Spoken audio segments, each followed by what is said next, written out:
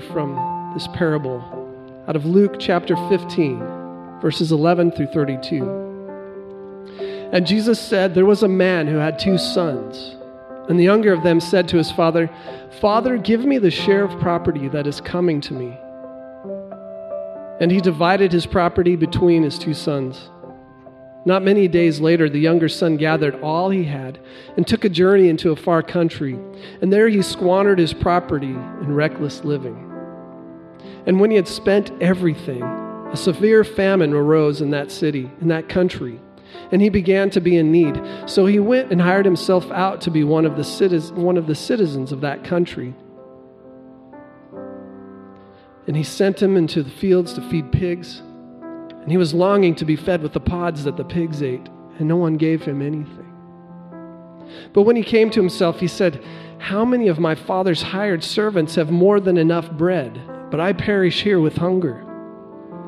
I will arise and go to my father, and I will say to him, Father, I have sinned against heaven and before you. I am no longer worthy to be called your son. Treat me as one of your hired servants. And he arose and came to his father. But while he was still a long way off, his father saw him and felt compassion and ran and embraced him and kissed him. And the son said to him, Father, I have sinned against heaven and before you. I am no longer worthy to be called your son. But the father said to his servants, Bring quickly the best robe and put it on him, and put a ring on his hand and shoes on his feet, and bring the fattened calf and kill it, and let us eat and celebrate. For this son, my son, was dead and is alive again. He was lost and is found. And they began to celebrate. Now his older son was in the field, and as he came and drew near, he heard the music and dancing, and he called one of the servants and asked, What do these things mean? And he said to him, Your brother has come, and your father has killed the fattened calf, because he has received him back safe and sound. But he was angry and refused to go in. His father came out and entreated him, but he answered his father, Look, these many years I have served you, and I have never disobeyed your command. Yet you never gave me a young goat that I might celebrate with my friends.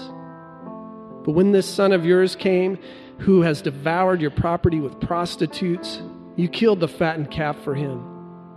And he said to him, Son, you are always with me, and all that is mine is yours. It was fitting to celebrate and be glad, for this is your brother. He was dead and is alive. He was lost and now is found. That's God's word for us today, this morning. You might be seated.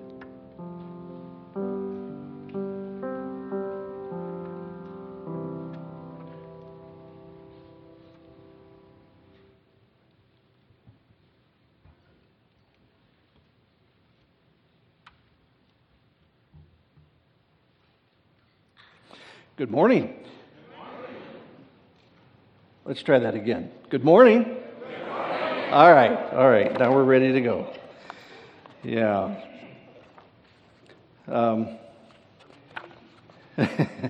For those of you who weren't here last week, my name is Mark Ocker, and I've been with the Harvest family here for about 11 years, along with my wife, Marcia, of 41 years. And our 2 wonderful sons and daughters-in-law, 6 grandkids, and I'm enjoying life. I retired beginning of this summer from George Fox University, 17 years of teaching there. And last week, I mentioned to you that I'm a retired professor, so that makes me a has-been. And this week, I just learned that the George Fox Board had conferred upon me the status of faculty emeritus.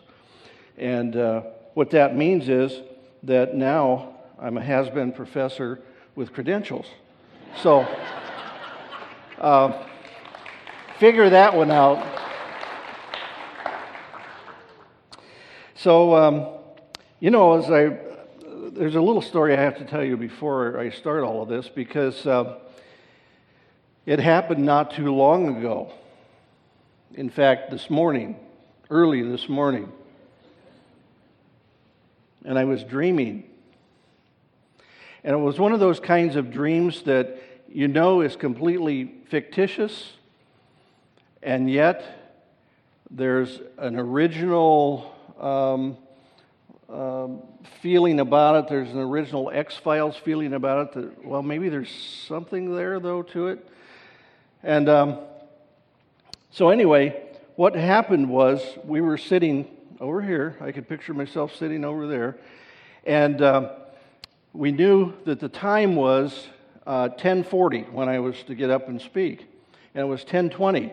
And Marcia turned to me and said, I don't see your notes. Where are they? I thought about that a little bit. And in the dream, the notes were at a cafe, coffee shop somewhere. And I knew where that was, so I go jump in the car right away and take off and go to find my notes.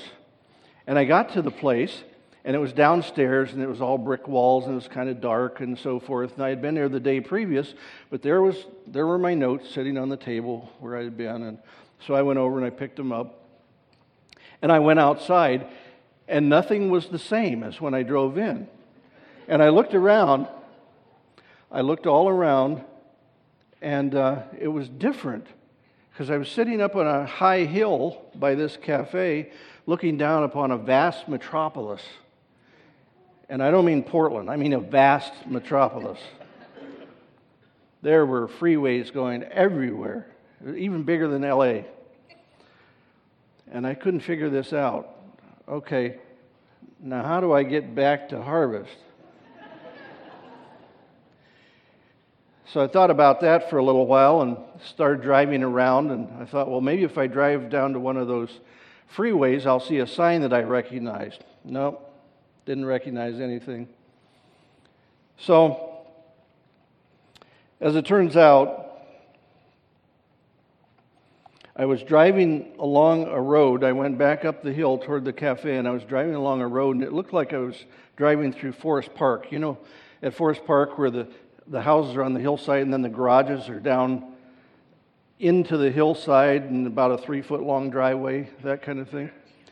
Well, I was driving along on a road like that, and I looked to my right, and there was a police car sitting in one of those. And I thought, oh, maybe I could get some help there. So I turned around, and I parked there, and I looked for the police, and they're not in their car. And I find that they're across the street, and it's like a veranda there they were sitting on, and there were 2 policemen there, and they were dressed in farmers' overalls, and they each had a badge and a gun, and of course things were getting really wild by that time. So I asked him, do you know how I get to the intersection of Cornelius Pass Road and Quatama? He thought for a little bit, and he says, well, you have to go, in order to get to Cornelius Pass, you have to go on Market Street. Pardon me? Market Street. Okay, whatever. How do I get to Market Street? Well, I don't know. I really don't know how you get to Market Street from here, but you have to get to Cornelius Pass Road, and then you'll get to, as he said, Quatama Road. That's how our GPS pronounces it, Quatama. Okay. So anyway, as I wandered around, I was trying to find this place. I was getting desperate, and I thought Jerry and Drath are going to be really upset with me and so forth. And I got back to the church, and it was 11:15, and most everybody was gone. And then I had the biggest Charlie horse you've ever experienced in my right leg, and I woke up, and it was 4 this morning. So I spent some time trying to figure this out. Lord, are you trying to say this is the wrong message for today, or what are you doing? So anyway, if I act a little goofier than normal, you'll understand that's why. Well, this morning we're going to resume our 2-part study of a parable that Jesus used in his teaching. And this is by way of review. Last week we talked about the idea that parables are wonderful tools for teaching and learning. And the parables are used for those of us who hear and read about great truths, and what they help do is convey the meaning behind those truths. And they're really important things. And Jesus was a great storyteller, and so it's not a mystery as to why he would have used stories or parables in order to have his hearers understand what he was talking about. Now, this parable that Draith read this morning, it's called the parable of the prodigal son. And that's partially true. It's a real beautiful story, and it's powerful in its message. However, many of the title or content headings in our Bibles were added later on. And so sometimes they're not exactly right on point. And this particular one is about the prodigal son. But when we look at the word prodigal here in just a little bit, you'll see why it seems a little strange. But anyway, it is a story about a father and two sons. Two sons who had issues, and a father who had great grace that he extended to his sons. All of Luke 15 needs to be looked at as kind of a whole. Either three stories about one theme, or needs to be looked at from the standpoint of one parable, one story with three aspects to it. But however you look at it, it's a theme that runs through it of grace for the lost and found, basically, is what it is. So we have the story of the two sons, the younger one rebellious, left home, and the older one who was angry and full of contempt. But there's another character in the story who is really a prodigal too. Now, the definition for prodigal is not one who runs away and comes back like a beaten dog begging for great favors. That's not the meaning of the word prodigal. The original meaning of the word prodigal is recklessly spendthrift, lavishly extravagant. So where does that put us as far as looking at this particular parable? You see, the father relents, and he gives the inheritance to the younger son as the younger son demands. He wants his inheritance now, not at a later time. And it's recklessly spendthrift in our reasonable way of thinking that the father would have given him his inheritance now, right away. And to top it off, another thing that was extravagant about the father's actions was that he also, when his younger son returned, he was coming up the road, the father ran to his son to welcome him and hugged him and kissed him and had a great celebration. Doesn't seem right, does it, sometimes? Life seems unfair. And that's how the older son felt. The older son had stayed put. He never left the family farm. He kept all the rules to gain his father's favor. And he ended up having great anger toward his younger brother and toward his father. And that anger turns to contempt. There in the story, toward the end of it, when the father was entreating or pleading with the older son to come into the party and celebrate because his wayward brother had come back. He ended up having great anger, and he made some statement about that son of yours. He didn't say my brother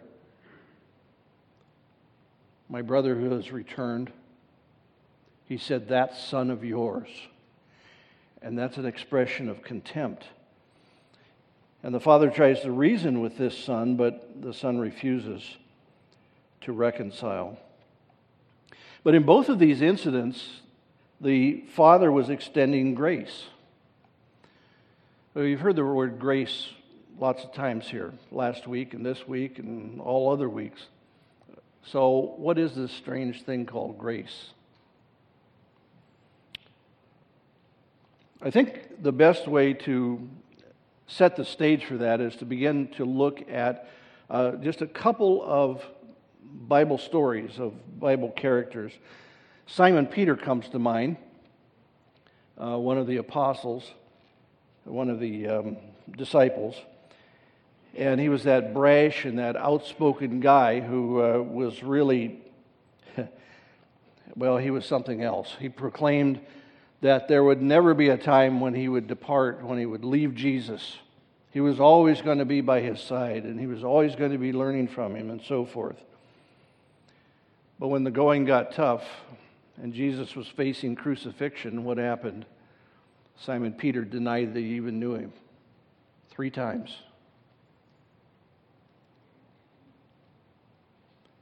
3 times. In the book of John, chapter 8, there's one part of John chapter 8 that's discredited sometimes because it said it was added to the Bible text later on. And that could be true. I don't know. I don't quibble about theological things like that, those arguments.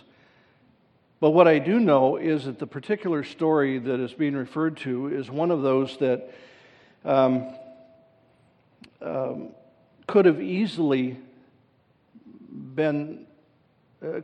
happened, because it's the way Jesus did things,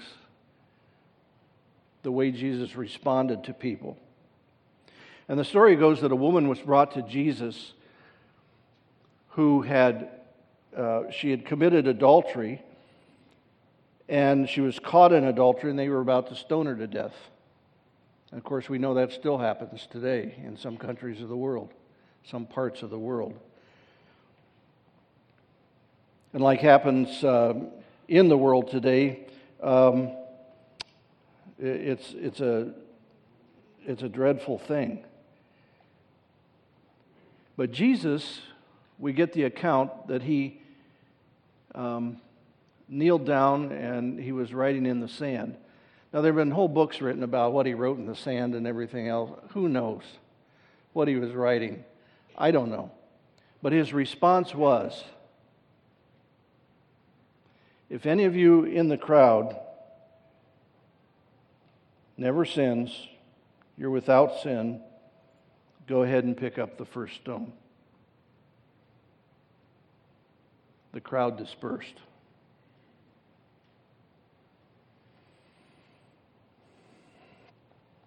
So Jesus turned to the woman and asked her where her accusers got to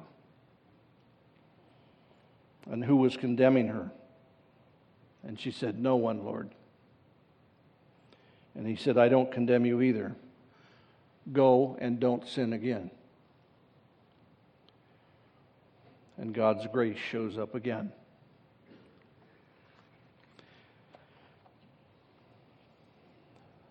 The most poignant expression of grace came with Jesus on the cross dying the most agonizing of deaths, crucifixion. And here were people down below taunting him, making fun of him, calling him King of the Jews. And what does he say?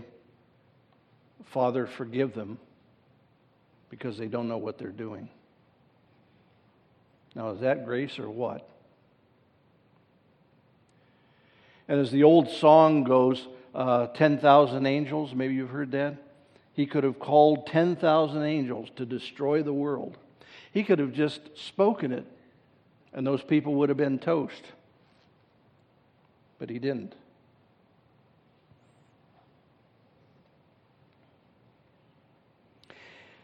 One of the biggest scoundrels in the Bible was Saul. We know of as Paul, or the Apostle Paul. And in his early days, he was meaner than a junkyard dog. I mean, he really was. He set Christians up to be to be persecuted and killed. He was in training to be a Pharisee. And the book of Acts tells a lot about that. And as we know, he was miraculously changed by God's grace through Christ when Jesus revealed himself to Paul on the road to Damascus when Paul was on his way. There was this vision that Paul had of Jesus asking the question, "Saul, why do you persecute me?"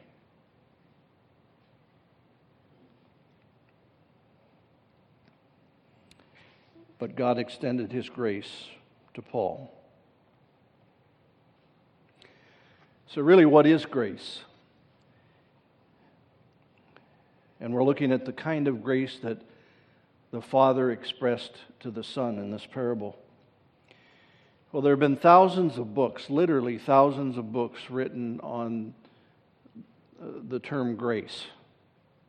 And you can find all kinds of theological stances, and you can find lists that are short lists and long lists and medium lists and as to what grace is and what grace is not. But I would suggest three things from this particular parable. One is unmerited favor. That's obvious. Unmerited favor. It seemed like there was absolutely no reason to show favor. The younger son was disrespectful of the father, demanded his portion of the inheritance, went off, spent it on prostitutes, and it says reckless living. It was like spitting in the father's face. And the older son,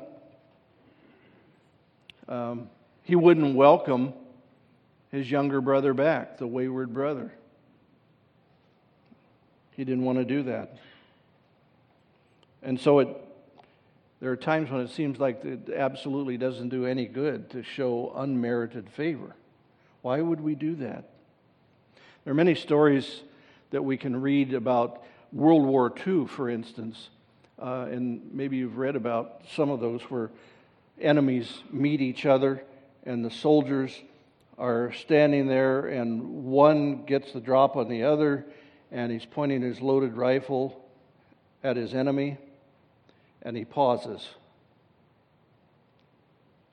And he looks in that enemy's eyes and he sees a wife and babies and a family, and he puts the gun away and lets the guy go free. That's grace. That's unmerited favor. And unmerited favor is not culturally driven. It's not culturally determined. It's determined by the Word of God. Because if it were culturally driven, it would be akin to permissiveness, is what it amounts to. Okay, it's fine, let it go. There's no need for civil authorities or anything else. But that's not what it means. But we especially see it in political correctness and what has been terribly misunderstood as diversity today. Those things aren't grace.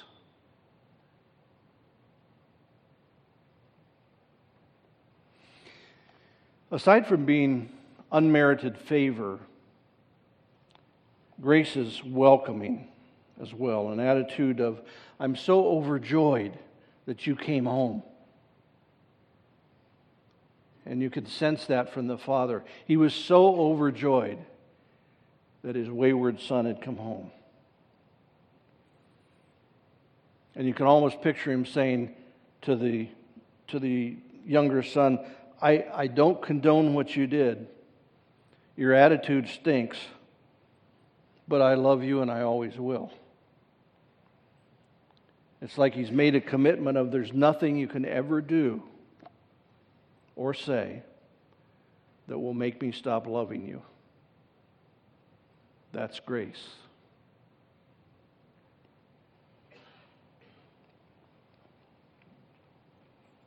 And thirdly, besides unmerited favor and welcoming, grace in all circumstances really triggers joy and celebration. And we see that in the parable too. We see the celebration coming along. Sometimes I wonder if we Christians celebrate enough. Do we let pure joy flow out of us because of who God is? Are we grateful for what He does? Are we grateful for His people? Do we love His people? Do we see that each extension of grace that He gives to us is a trigger for praise? I think of the song, I'm breathing in your grace, breathing out your praise. We breathe in the grace of God, and it actually comes out of our, not only our breath, but our pores. Praise to Him. It should be a part of our worldview, a part of our being, a part of who we are. Many of you know Marcia and I lived in Alaska for 14 years. And we had ministry opportunities among Inupiaq or Eskimo folks from northwestern Alaska. And we were always impressed about even some of the small graces of God were present among the Christians there. We really enjoyed that. For instance, when someone came from out of town, it was seen as a grace of God and a cause for welcoming and celebration.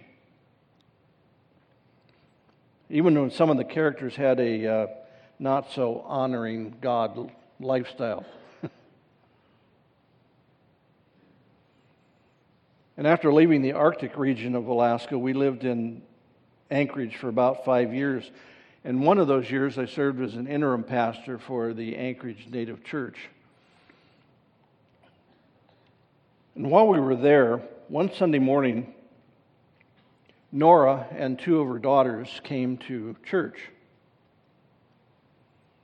She lived in a town about 40 miles north of Anchorage, and because of her circumstances, she didn't get to Anchorage very often.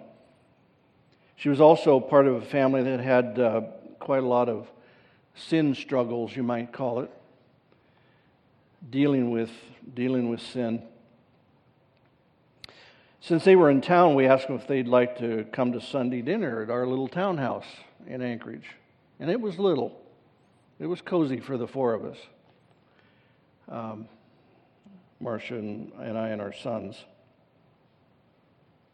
So we asked them if they would come to Sunday dinner, and they said sure, they would come. And after the service, people started coming up to us asking what they could bring, or letting us know what they could bring. And we thought, oh, okay. You see, Thomas's had relatives and friends who were glad they had, quote, come home. They wanted to leave their sin behind. They wanted to be a part of the family. And so God brought Nora and the daughters home, and there was a great celebration, and it was at our house. And we ended up, besides the four of us in our house, there were 21 people showed up for Sunday dinner. We already had something small in the crock pot, but it was quite a festive mood as food was prepared and people visited with one another. And when it was time to eat, people sat at the dining room table, they sat at the breakfast bar, they sat on the living room floor, they sat on the kitchen floor, they sat in the hallway floor. And no one felt like they had to be something they were not. And Marcia and I didn't have to feel badly because we didn't have a place for everybody at the table. The only unhappy one was our cat, and she went and slept under the boys' bunk bed all day long. But here was unfettered celebration, unfettered joy. unrestrained joy. And why? Because God had shown His grace in bringing loved ones home, back to the fold again, back to the family of believers. So as we ponder the parable, don't you like that? Ponder the parable. So as we ponder the parable, we can think about a couple of things. The younger son did indeed get his right mind about him. We talked about that last week. He got his right mind about him. And he returned home. And he had this speech all prepared of repentance and so forth that he was going to give his father. And he didn't even have a chance to give that right away because the father came. He saw him coming up the road, the dusty road, and he just ran like crazy toward him and hugged him and kissed him. And there was celebration. The older son got angry. He was full of contempt. He was the rule keeper, the recorder of wrongs. He probably had a little book that he kept all of those wrongs that everybody had done to him through life. He really wasn't into this unmerited favor bit. You have to earn your way home. And his younger brother didn't do that. He was extended full grace by the father. And the older son didn't see a need to welcome or celebrate. You see, in this parable, Jesus was, as he told this story, was opening a way of grace for all people to become family members of God. And this included the Gentiles, the non-Jews. And the Pharisees didn't like that. That's what this issue was about that prompted Jesus to tell the parable. You know, the Pharisees were literally having a cow over the fact that Jesus was inviting sinners in, and he was talking to them, and he was eating with them.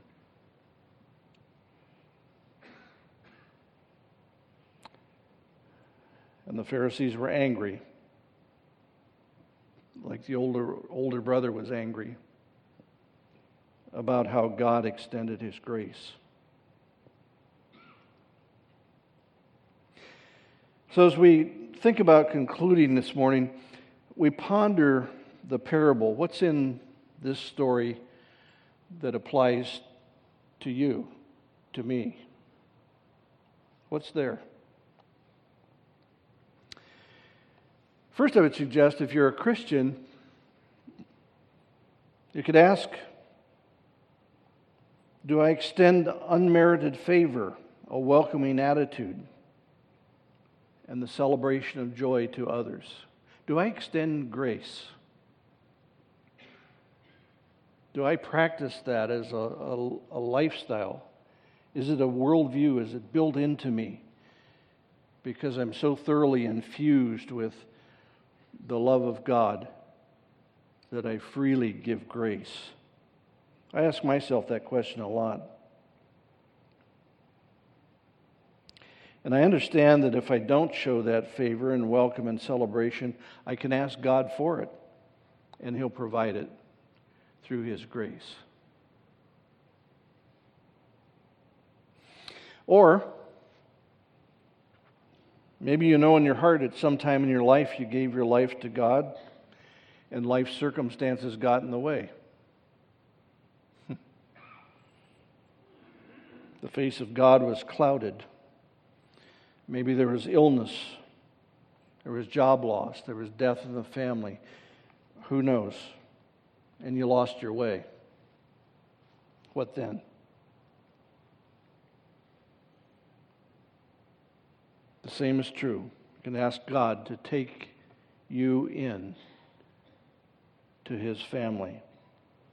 Yes, we need to recognize our sin, but God will, in His great grace, take us back. He'll welcome us home, and He'll celebrate. And thirdly, I don't know if if you're here today, but if you've never considered that God wants you to come to Him just as you are, and you can say, well, how can that be? Don't I have to clean up first? Don't I have to get good? Don't I have to be good? And so forth. I've got big sins. I've got little sins. I've got bad attitude. I've got addictions. I've got abusive behavior. I'm quick to anger. I'm not forgiving. The list can go on with thousands of things. When the fact is, He wants to run to you.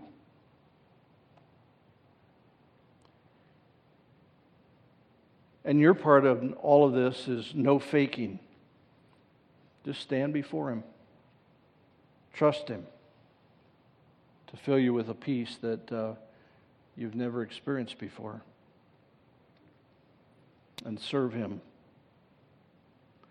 And all of this comes because of His grace.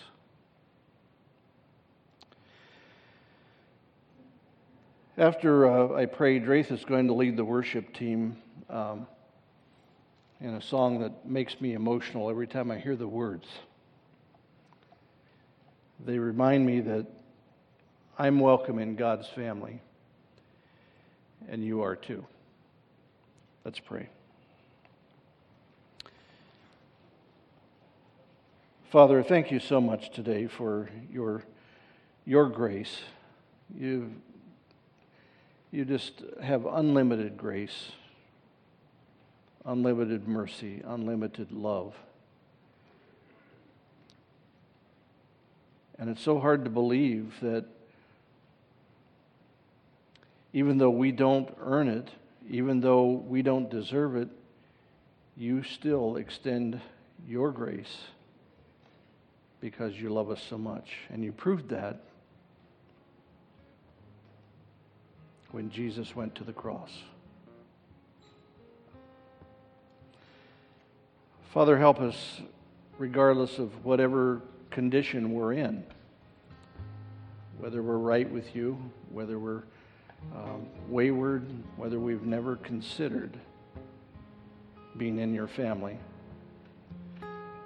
Lord, please extend that grace even more